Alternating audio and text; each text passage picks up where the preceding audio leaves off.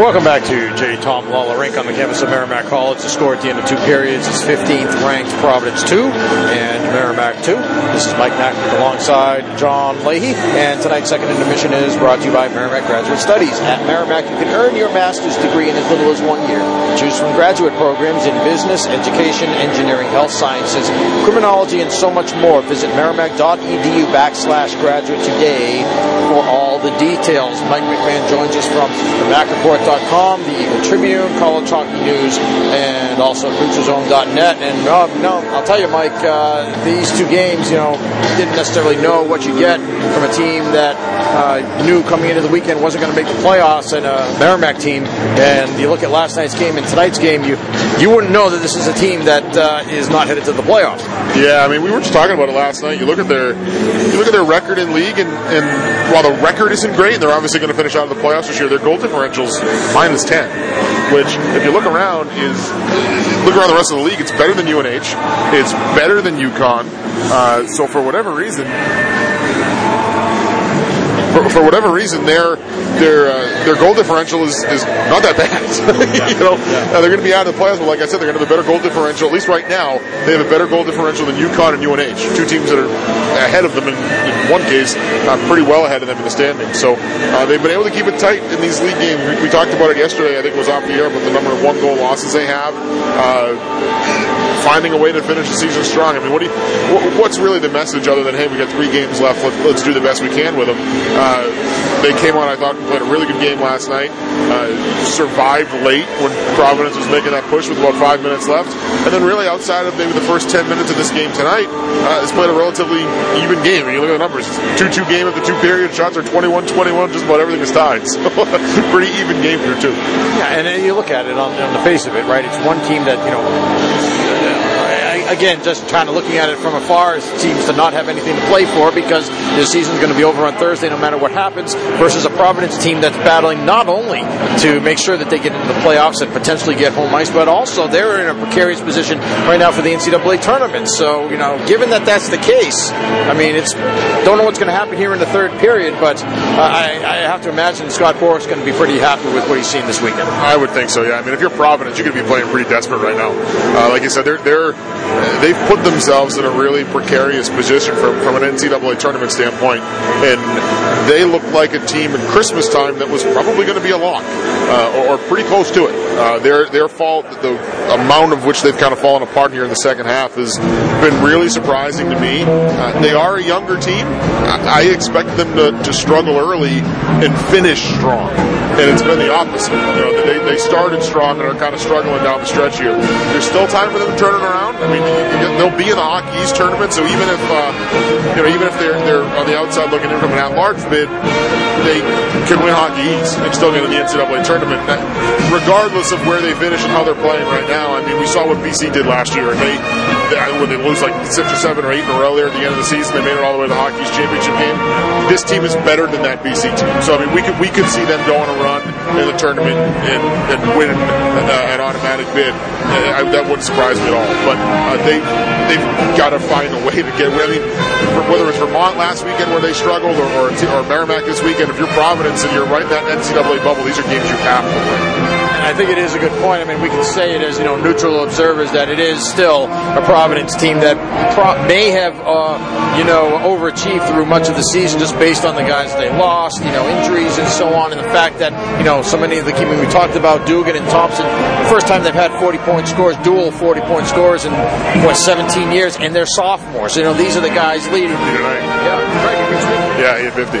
So at any rate, I want to take a look now, and of course tonight and Thursday night will be the last time we have a chance to talk to you, kind of looking back at the season for Merrimack, and the record's going to be similar to last year, at least overall. In the league, though, they've already improved from 10 to 15 points with a possibility of adding more to that, either tonight or Thursday. And so overall, I've got to think that first year of Scott Bork's tenure to the second year, it's a progression. I mean, it's an improvement over last year, and that's obviously something they're going to want to see next year as well. Yeah, and you got to remember the number of freshmen they have. I mean, we talked the first time we did one of these back at the beginning of the year. I remember saying, I don't think this year is about the record as much as it's going to be about was there a progression? Are they better now than they were at the beginning of the year? And I think the league record is evidence of that, because most of those games at the beginning of the year were non-conference games, and some of those were blowouts. And you know what else, by the way, you're talking about a league where 9 teams are hovering around that, NCAA tournament potential, having potential if any of them go on a run, that could happen, or as well as those 9 teams being, at least until this weekend, any of them could have finished anywhere from 1st to 9th, so it's not like it's been a weak league this year. No, not at all. So I think the fact that we've seen them play their best hockey in Hockey East games, and a lot of those have come in the second half of the year, that's a good sign. I mean, I think that shows some growth. That shows kind of that progression that we were looking for. And on top of that, I mean, I was looking at the numbers before I came down here. Quite a few freshmen have hit the double-digit scoring mark. And it's been a while. I think that Brett Zini class had quite a few that did as well, but probably it's been since then that we've really seen. Regan Kimmins is up over 10 points. Ben Brar's over 10 points. Ewens and Carlisle are both. Ewens and Carlisle's over 20. Ewens might get there as well. So there's Matt Welcher's up over 10 points, I believe. So there's a lot of guys for a freshman to score. I think for a freshman to score anywhere from 10 to 20 points, that's a pretty good freshman year. They've got a number of guys that are on that pace or that have already been there. I mean, you look at a guy like Logan Drevich last year, who was kind of right around there. I think he was, I don't remember offhand, probably 10 or 12 points as a freshman. He looks like he could be a 20-point scorer here as a sophomore. So when you have guys that hit that double-digit mark as freshmen, I think it's realistic that you kind of see them almost hit that 20-point mark as sophomores. A lot of time that you kind of see that growth. We've seen it with Chase Krisak, who was 24 points, I think it was, as a freshman. He's almost there now as a sophomore, but you got to remember he missed 8 games or whatever it was at the beginning of the year. So there's been progression from his game as well. Just up and down the roster, really, with the exception of Tyler Irvine, most of their top scorers, freshmen, sophomores. Freshman, sophomore. You look at the list, it's like freshman, sophomore, freshman, sophomore. So that's got to be exciting. Yeah, I want to talk more about that, and how the lineup projects going forward, maybe on Thursday, but probably a good time tonight, especially with Irvine scoring the goal, to talk about the guys they are going to lose. And so, as we look at the stats, for example, 2 of the top 3 scorers in Irvine and Tavernier will graduate and move on, as well as Tyler Drevich and Griff Jessica as well. You can look at other categories too. They're the top 2 in power play goals, Irvine and Tavernier. And Irvine had another power play goal tonight.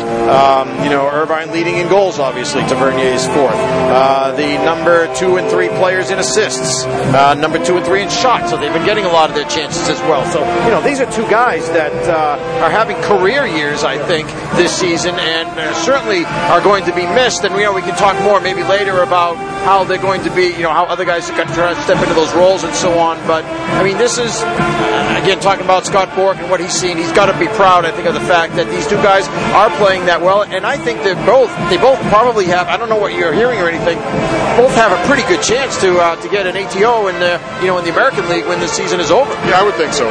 It's going to be interesting to see. We talk about the freshmen and where they've kind of stood. When guys like Tavernier and Irvine aren't here next year, who takes that opportunity to step up? Because those shots are going to go to someone. Yeah. Krisak, for one. Yeah, but I mean, like even a guy like Irvine last year, he's had a career year this year in large part because there's more opportunity. Yeah. So he's putting himself in that position too, which is something that's good to see. For sure. But I think, most of the time, goals for over the course of a year, shots for over the course of a year, those numbers are going to be fairly close. So I think when you have guys like a Tyler Irvine, who's played a lot of power play time, he's top 6 forward all year long, when you lose a guy like that, it now gives an opportunity for maybe a Mac Welcher to step into that role. Or I think when you have seniors that graduate, especially seniors that are playing well and play a lot, it opens up a lot more time for another guy to kind of rise to the occasion. And we've seen that. I mean, we've seen guys late in their career, like a Brian Christie from a few years ago, have a really big senior year, and you're like, where did this come from? Some of it is just, it came from having a lot more opportunity because guys that had those roles ahead of him in the roster were no longer there, and he had to step. You need to be able to step up and do it.